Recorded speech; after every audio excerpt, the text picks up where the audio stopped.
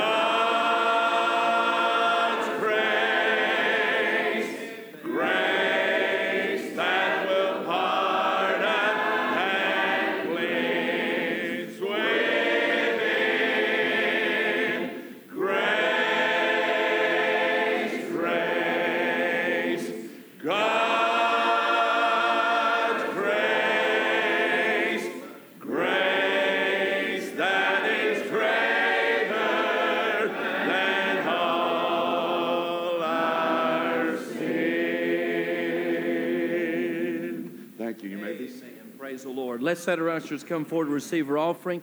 Some are praying down here. Anytime you want to come and pray, you help yourself. That's what we're here for, amen, to meet the Lord. Let me just make mention real quickly of a couple of things. There will be a nursery meeting tonight at 5:45 in the Couples for Christ classroom. And all of those that are going to be helping us in our nursery, we open our new nurseries next Sunday. And we still need some workers in there, but all of those are going to help us meet tonight at 5:45, very important meeting. And then, of course, Awana, we're getting that kicked back off. All the workers, clubbers need to wear their uniforms tonight. Meet in the Sunday school foyer at 6:15. Also, there'll be an opportunity for parents to pre-register their children for Awana tonight before and after the services in the Sunday school foyer. And then, of course, we start September the 12th, and we'll be having a special time of dedication tonight for this coming year of Awana. Let's pray. And you give today. Let me encourage you to be faithful in your giving and encourage you to give every week. Two things are very, very important to us in our future plans and all the things that are going on. One, we need everybody to give, and everybody ought to give, not because of our future plans. You ought to give because it's right to give, amen, and because it's an act of obedience on your part. But give to the Lord. Everybody give weekly and give faithfully to the Lord. And then special gifts to the building fund, things like that. All of that is appreciated and needed. So we ask you to keep all these things in mind. Hopefully by around December, we'll be able to get you something that will show you actually what we're doing. And they're working on that now, and you'll be able to get a better idea of where we're going. But I'm excited about what's going on. Amen? And God is good. Let's pray. Father, bless the offering now. Continue to touch this service. Thank you for your grace. Bless the giving in Jesus' name. Amen.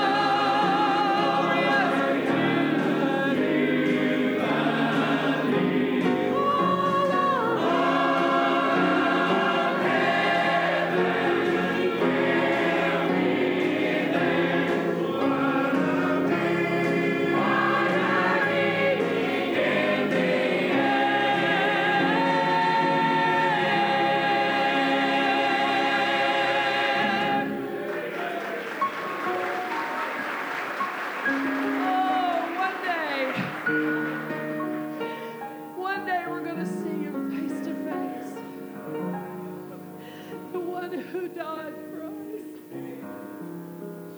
The one who loved us enough to woo us to himself.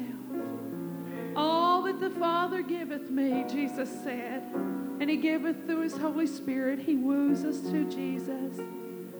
All that the Father giveth me shall come to me, and him that cometh to me, I will in no wise cast him out. What a glorious truth. And one day we'll see him who loved us that much. I dreamed of a city called Glory, so bright and so fair. When I entered the gates, I cried, holy. The angels, they all met me there.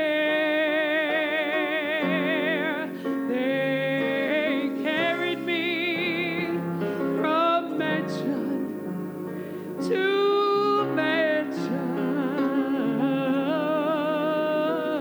and told the sights I saw.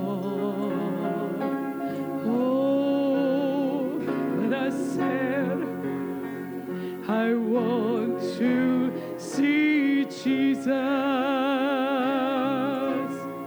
the one who died for all. Oh, I bow on my knees and cried, holy, holy, holy. I cried, holy, holy.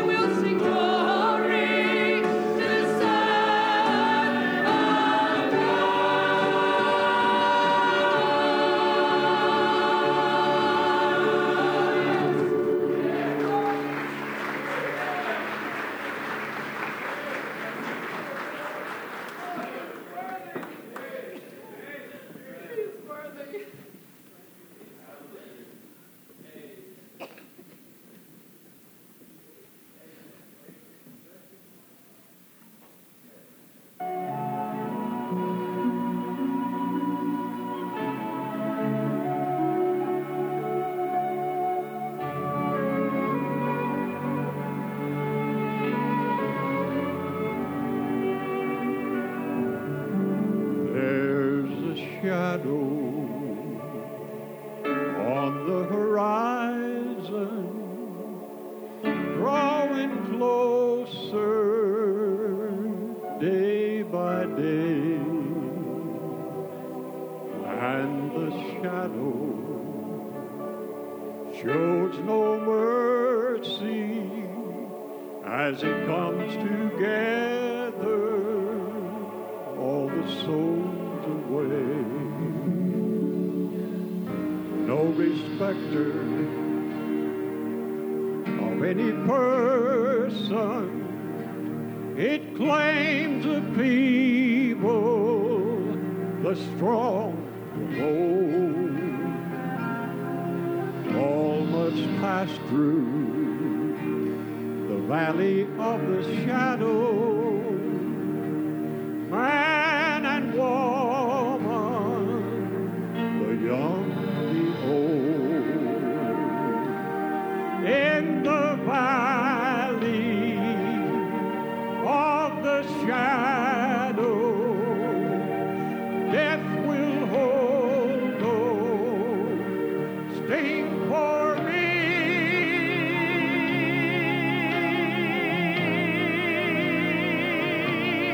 I'll be sheltered in the arms of Jesus, and with him I'll ever be. And with him I'll ever be. Yea, though I walk through the valley of the shadow of death, I'll fear no evil. For Lord, you're still with me. For the child of God, resting in Jesus, it's just a journey to a heavenly place, and the sting of death has been defeated through the blood of Jesus and amazing grace in the valley of the shadow. Death will hold no sting for me.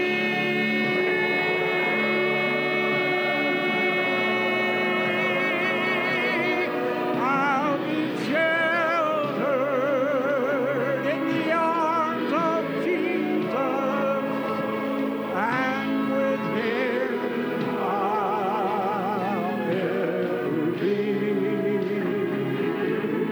And with him I'll ever be.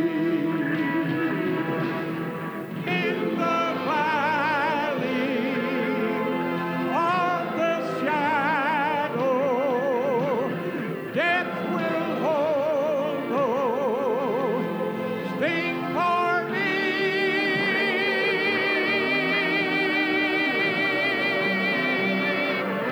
I'll be sheltered in the arms of Jesus, and with him, praise the Lord, I'll ever be. And with him I'll ever be.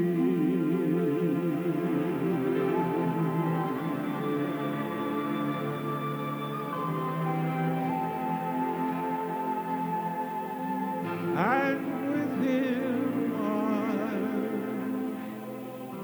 ever be. Forever and forever and forever.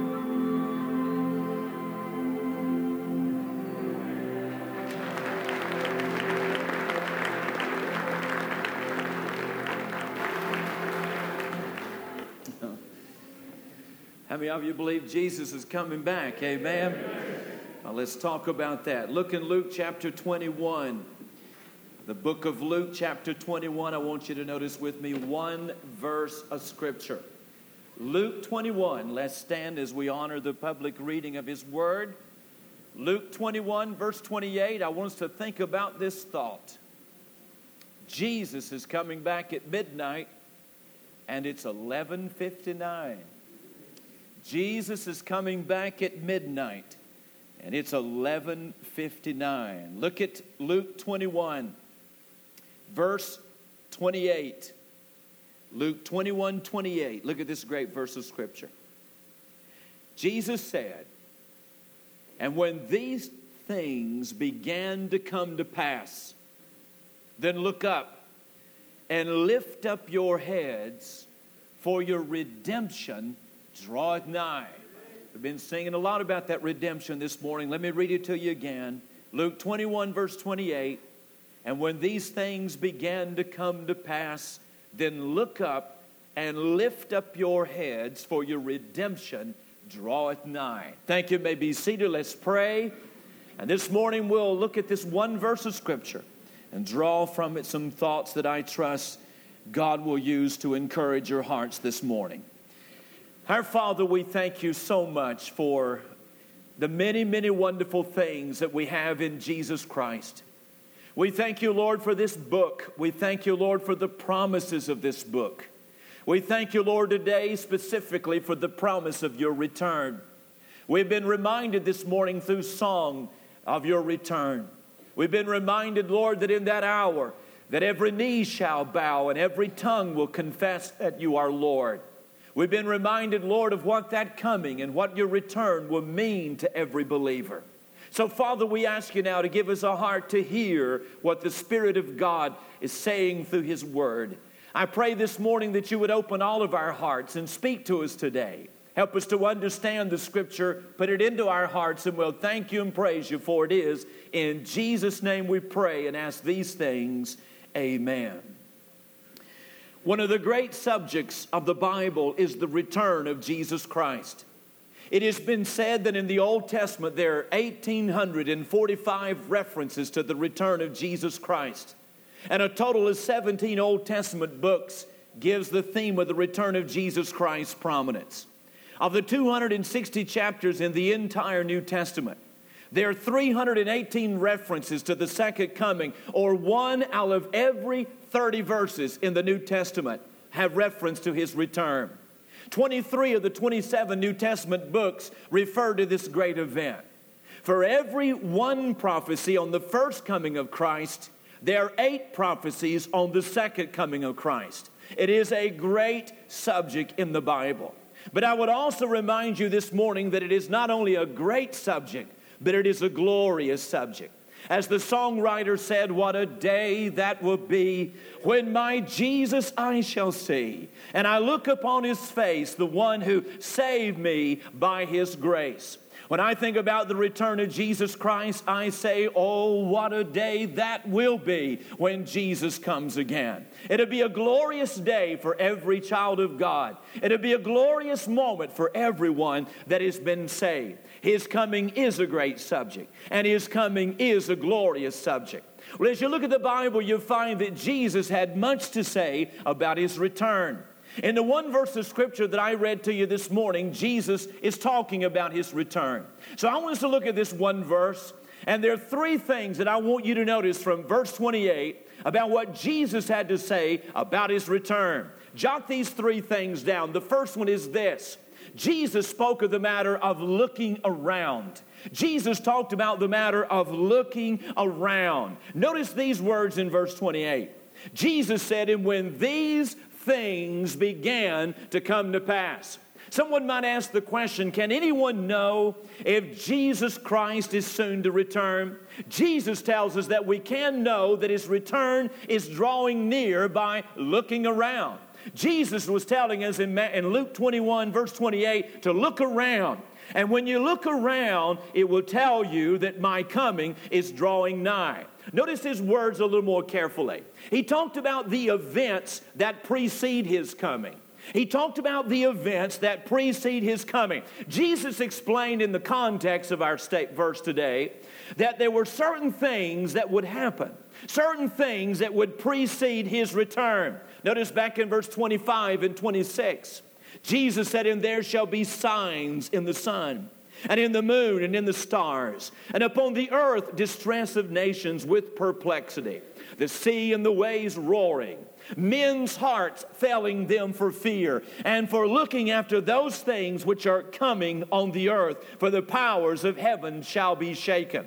Jesus described certain events that will occur prior to his coming and shortly after he returns. He described these events as producing several things. He described, for one thing, as these events as producing disturbing times. He talked about signs in the sun, signs in the moon, signs in the stars. He was describing unusual and unprecedented happenings that will occur in the world and in the universe around us, disturbing times. He also described these events as producing discordant times. He talked about distress among nations. He was talking about tension and strife and fighting among nations. Jesus made the statement in Matthew 24:6 that there would be wars and rumors of wars. There would be discordant times. But he also described these events as producing destructive times. He spoke of the sea and the waves roaring.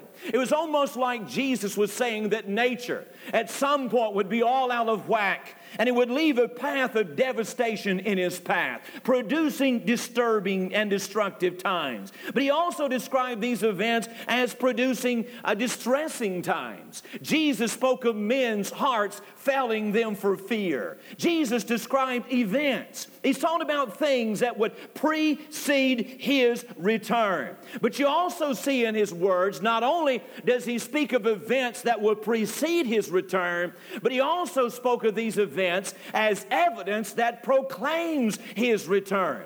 You see, Jesus not only declared that these events would precede his return, but he also explained that these things would serve as evidence that Jesus Christ and his return was drawing nigh.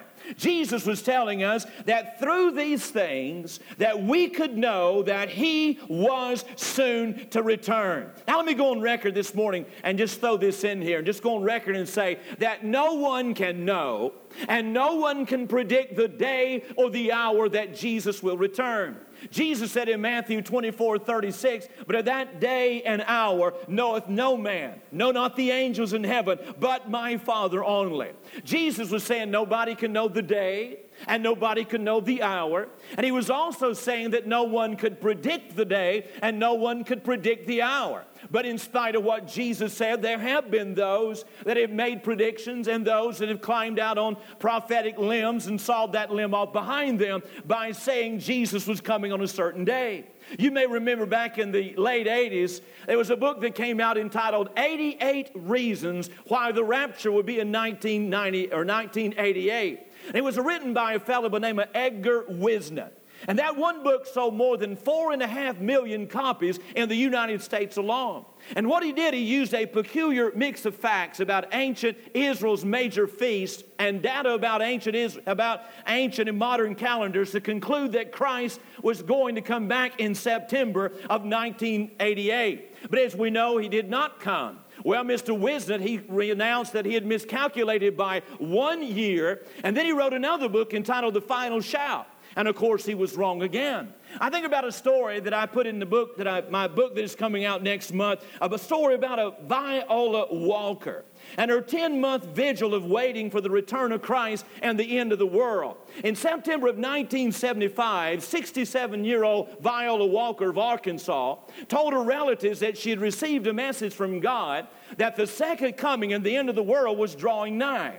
So 21 of her relatives joined her in a vigil to wait for Christ's return in a 3-bedroom house. They took their children out of school, quit paying their bills, quit paying their light bills, water bills, and mortgage payments and whatever. And so their vigil was interrupted 10 months later when deputy marshals came to their house to evict them because the bank had foreclosed on the mortgage of the house they were staying in. Well, I would recommend to you today that if you're going to set a date, at least pay your bills until he gets there. Can I say amen right there?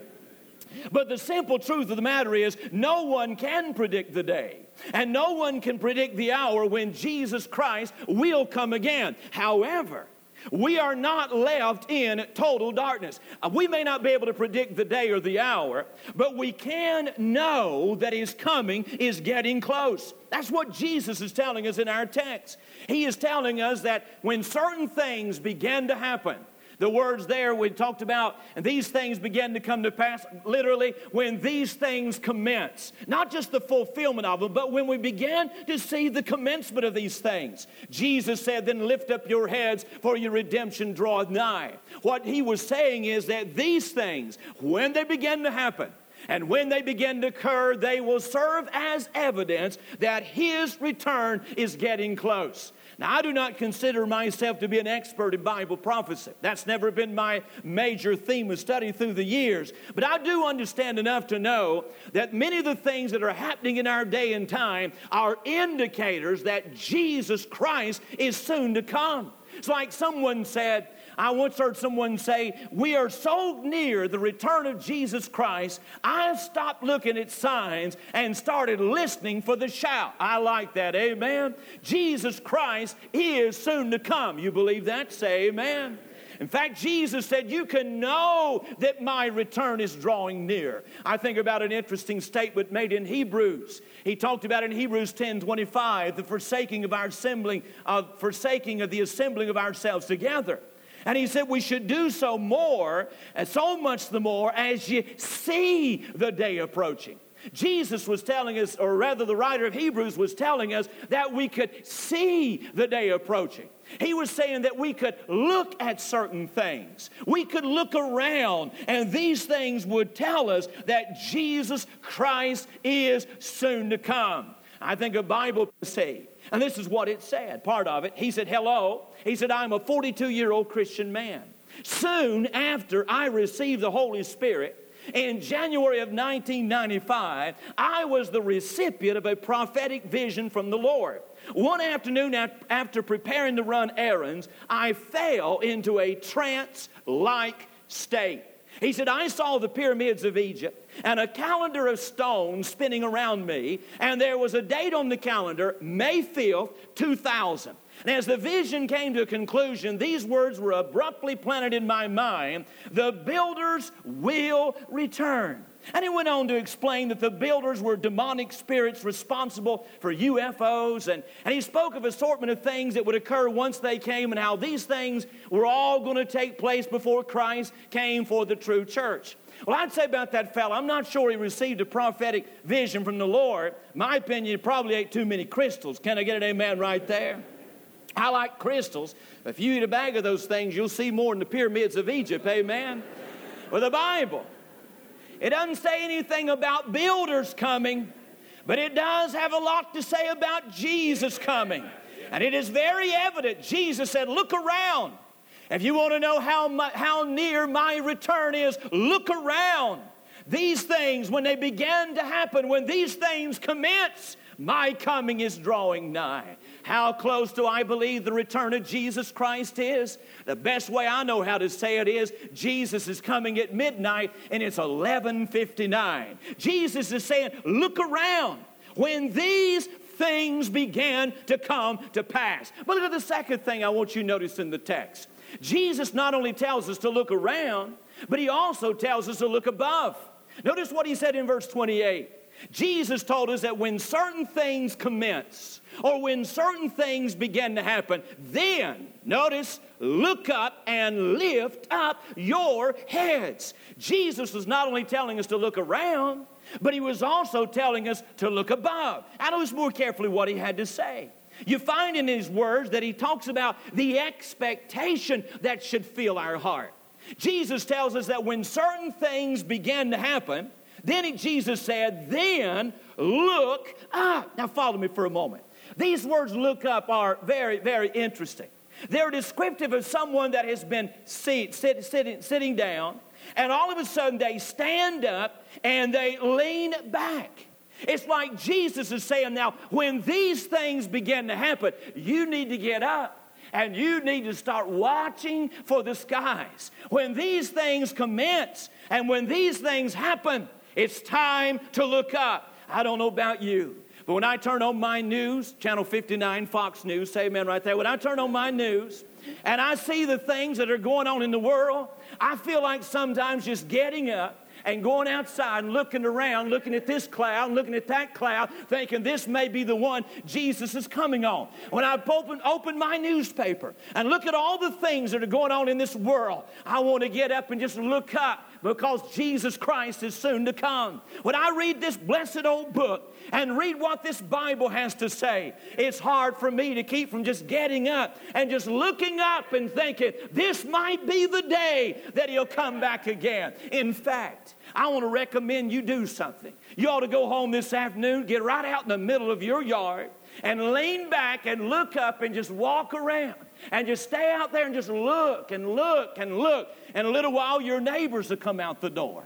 And they'll start looking up. And they'll try to figure out what you're looking at. And finally, when somebody comes over and say, what are you looking at? Just tell them, I went to church this morning. The preacher told me he's soon to come. And I'm looking for him to come. Amen.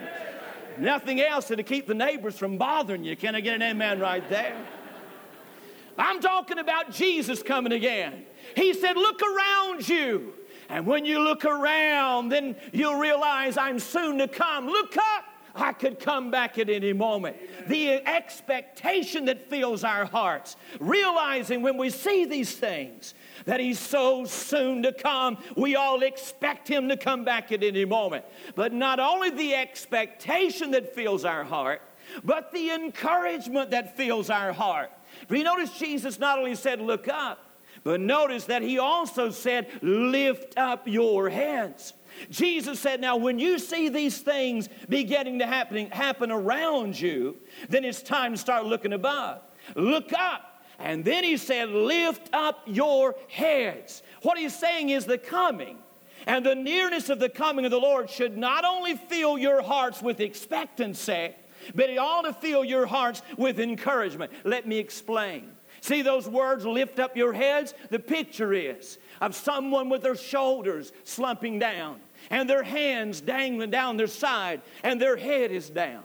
The pictures of someone that is weary. The pictures of someone that is discouraged. Someone says, Brother Ken, it is so hard. There's so many problems and so many burdens and so many trials and so many heartaches and so many disappointments in life.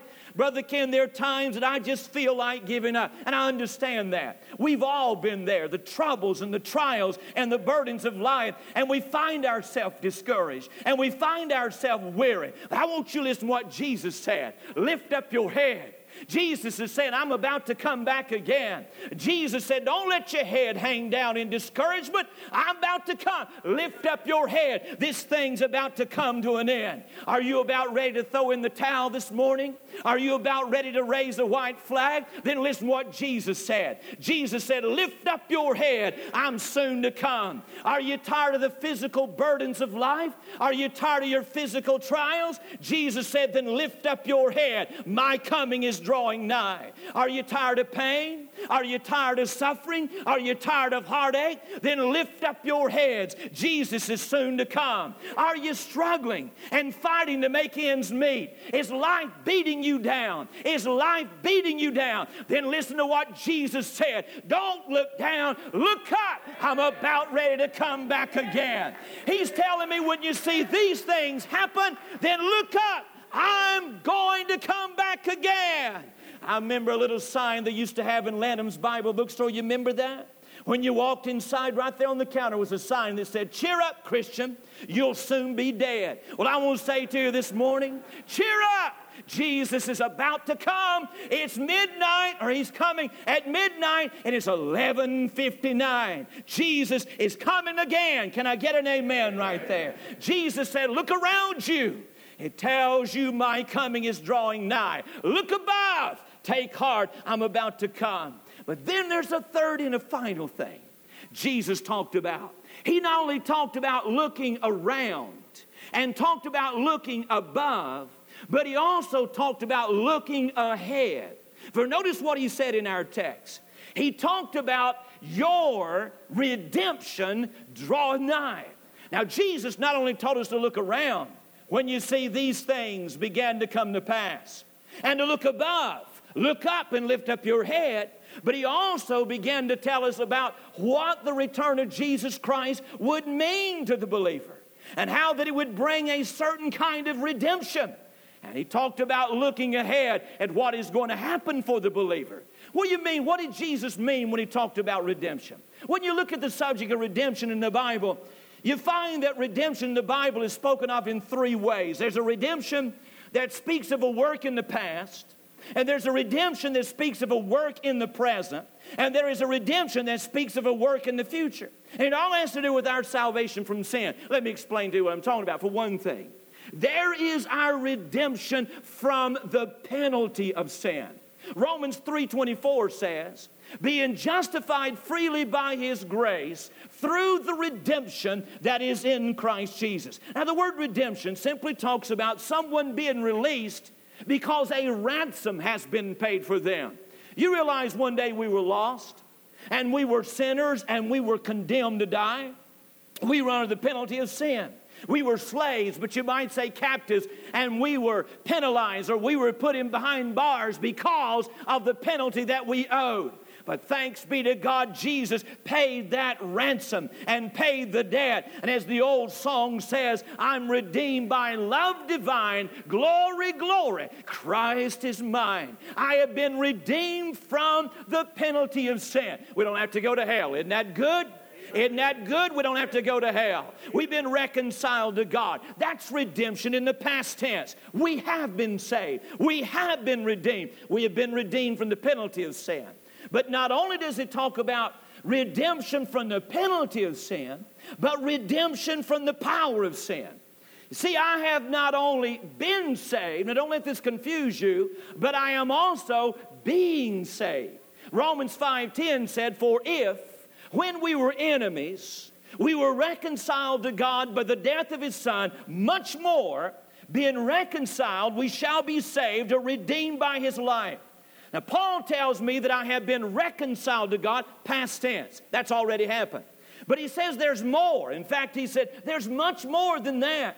He said I am also being saved by his life, a resurrected Christ, and his work in my life. What he's talking about is that we have been saved from the penalty of sin, but the redemptive work of Christ, a resurrected Christ, is saving me from the power of sin. He's working in our life every day to make us victorious over sin, to help us, to enable us to say no to the world, the flesh, and the devil. In that sense, we are being saved. We are being redeemed from the power of sin. But Jesus talked about our redemption drawing nigh. He not only was talking about a redemption from the penalty of sin and a redemption from the power of sin, but blessed be his name, he was talking about a redemption from the presence of sin.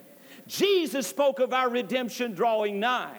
He spoke of a day when not only would we have been saved from sin and saved from the power of sin, but one of these days we were going to be delivered from the very presence of sin. Romans 8:32.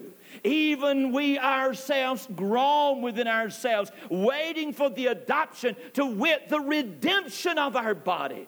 He said in Ephesians 4:1-14, which is the earnings of our inheritance, unto the redemption of the purchased possession, unto the praise of his glory.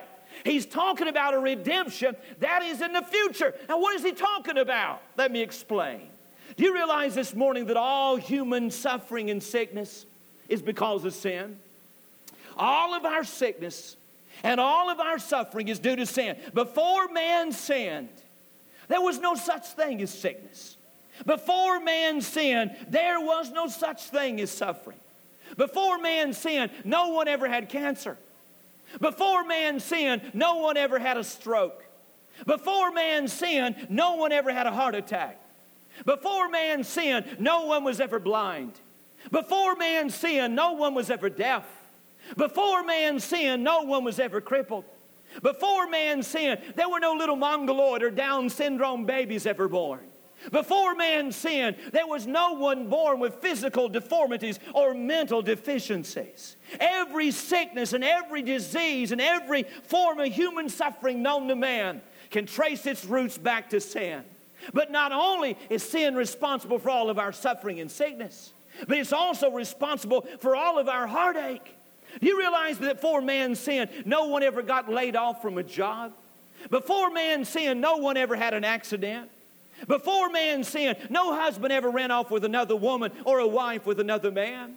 Before man sinned, no child ever lived in a broken home.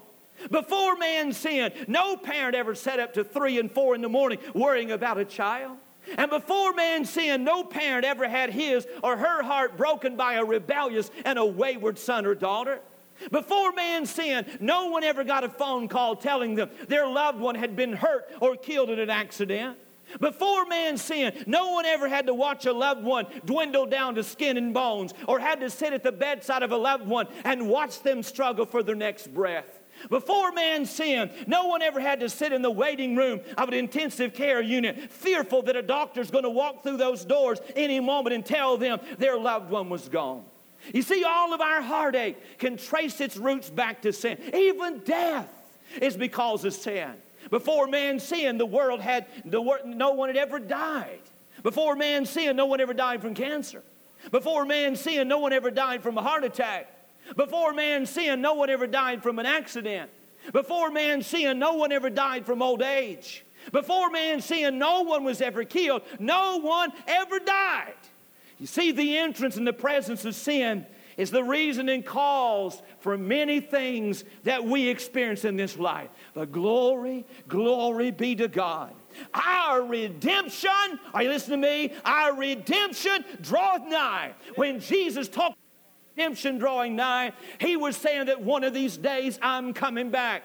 And when I do, I'll not only save you from the penalty of sin and from the power of sin, but I'm going to save you from the very presence of sin. Jesus said, when these things begin to happen, then look up, lift up your heads. Your redemption is drawing nigh. What is he talking about? He's telling us that when he returns, he's going to take us out of this world, and he's going to take us to a world where there are no hospitals, where there are no doctors, where there is no medicine, where there is no intensive care units, where there is no emergency rooms. He's telling us he's going to take us out of this world and to a world where there is no funeral homes and where there is no graves. He said, your redemption draweth nigh. Blessed be his name. Amen.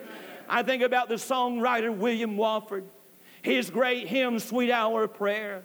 He said, sweet hour of prayer, sweet hour of prayer, may I thy consolation share, till from Mount Pisgah's lofty height I view my home and take my flight. This robe of flesh I'll drop and rise to seize the everlasting prize, and shout while passing through the air, farewell, farewell, sweet hour of prayer. You listen to me this morning. There's something else I'm going to say farewell to. Jesus said when he comes, my redemption, when he comes, I'm going to say farewell to the very presence of sin. I'm going to wave down at this old world and say farewell to all sickness. I'm going to say farewell to all suffering. I'm going to say farewell to all heartache. I'm going to say farewell to all disappointment. I'm going to say farewell to all tears. I'm going to say farewell to all grief. I'm going to say farewell to all problems. I'm going to say farewell, death. My redemption has come. God is taking me out of this whole world and giving me a new body. Glory be to his name. He's coming back. Are you ready? Jesus said his promise is a great and a glorious promise. He said, look around. All these things tell you I'm about to come. He said, look up. Don't get discouraged. Don't run around defeated. Look up. I'm about ready to take you out of this world. And Jesus said, when I come again, your redemption will be complete. Are you glad for that? Rick, let's sing it. Choir, let's sing it. I want you to stand. Choir's going to do a song. I want you to listen to it. He said, when these things began to come to pass, then look up, lift up your heads, for your Your redemption draweth nigh. Do you believe that? The choir's going to sing. When they sing, you need to come, you come. If you're here today and you're not saved, you come. You're not right with God, you come. You need to come and pray, you come. You want to come and join our church, you come. But listen, Jesus said, listen to the choir, when these things begin to come to pass, then look up, lift up your heads, for your redemption draweth nigh. Sing it, Rick. Listen. Farewell, O world. The city of life. Goodbye, intensive care units. For the army. Goodbye, breathing machines. Goodbye, chemotherapy. With all of their might. Goodbye, open heart surgery. Listen. Your redemption draweth nigh. Oh, yes. Listen to it. Listen.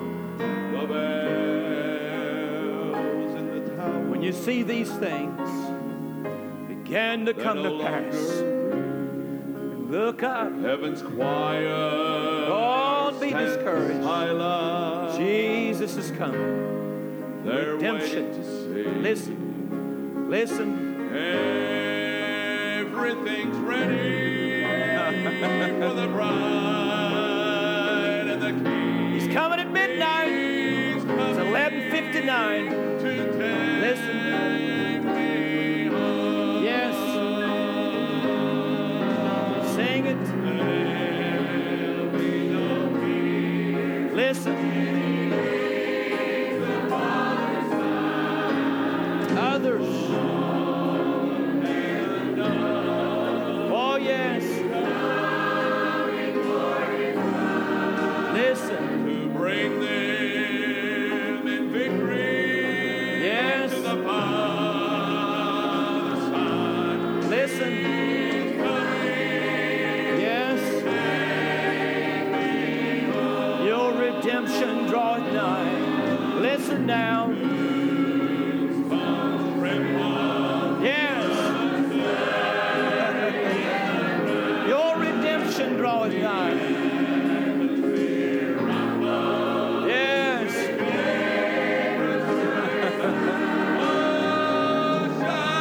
Yes. Sing it. Amen. Oh, yes. Listen. Amen. When you see these things begin to come to pass, look up, lift up your heads, for your redemption draweth nigh. Oh, yes. Amen.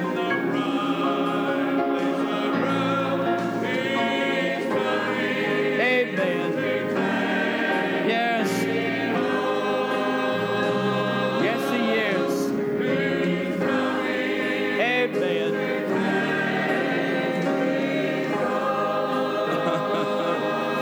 Oh, yes. Give Him praise for all His goodness. He's coming again. Amen. Praise His name. To God be the glory. There may be those here today, you haven't come. I'm talking about the return of Jesus Christ, so listen to me. He's coming at midnight, and it's 11:59. We are that near the return of Jesus Christ. Look around. There's enough to tell you His coming can't be far away. There's enough going on in this old world to tell you that Jesus is soon to come. You need to be ready. You need to have it settled. You need to know. If you're here today and you're not certain you're saved, you ought to come. Jesus is coming. He's coming at midnight, and it's 11:59. You need to be ready. You need to prepare. Some of you are not living for God. You ought to live for God. He's coming. And what time you've got to serve Him is very, very, very little. You need to give your life to God. You need to serve God. Give Him everything. You need to be obedient to the will of God for your life. You need to obey Him in every little detail. He's coming at midnight. It's 11:59. You got very little time to serve God. You ought to come give your life to the Lord. There may be others here today have needs in your life. Doesn't it stir your heart, bless you, and encourage your heart to lift up your head to know that He is soon to come? Lift up your head. Don't be discouraged. This thing's just about over with. This thing's about to come to an end. Our redemption draweth nigh. There are others that have needs. You ought to come. As we sing, come all across the building. Do so right now in Jesus' name. As we sing, come, come. Let us pray with you. Let us help you today from God's Word as we sing. Yes.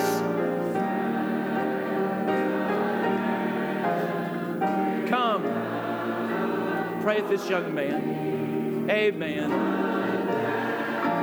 Others. Jesus is coming again. Now's the time to get ready. Now's the time to be saved. Now's the time to settle it. Come. Yes. Amen. Sing another stanza, Rick. These are praying others that need to come. Do so. Amen.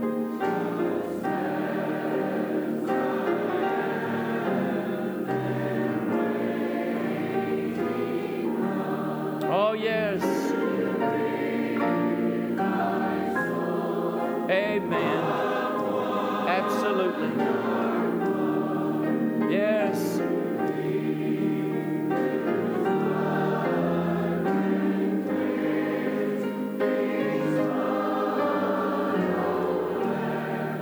Amen. Sing one more stanza. You come. Let us pray with you. All across the building. Jesus is coming again. So much to tell us that. Amen.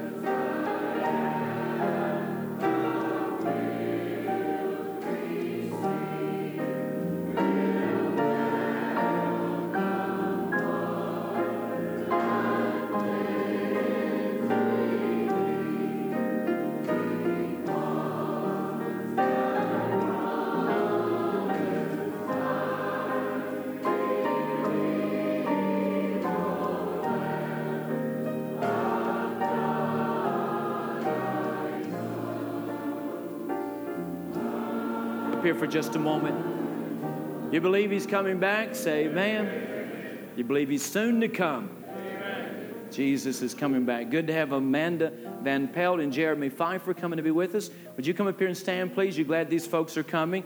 Let's show them our appreciation. Glad they're here. You take a moment and come by and introduce yourself to them. Right, these are Tracy's neighbors, aren't you?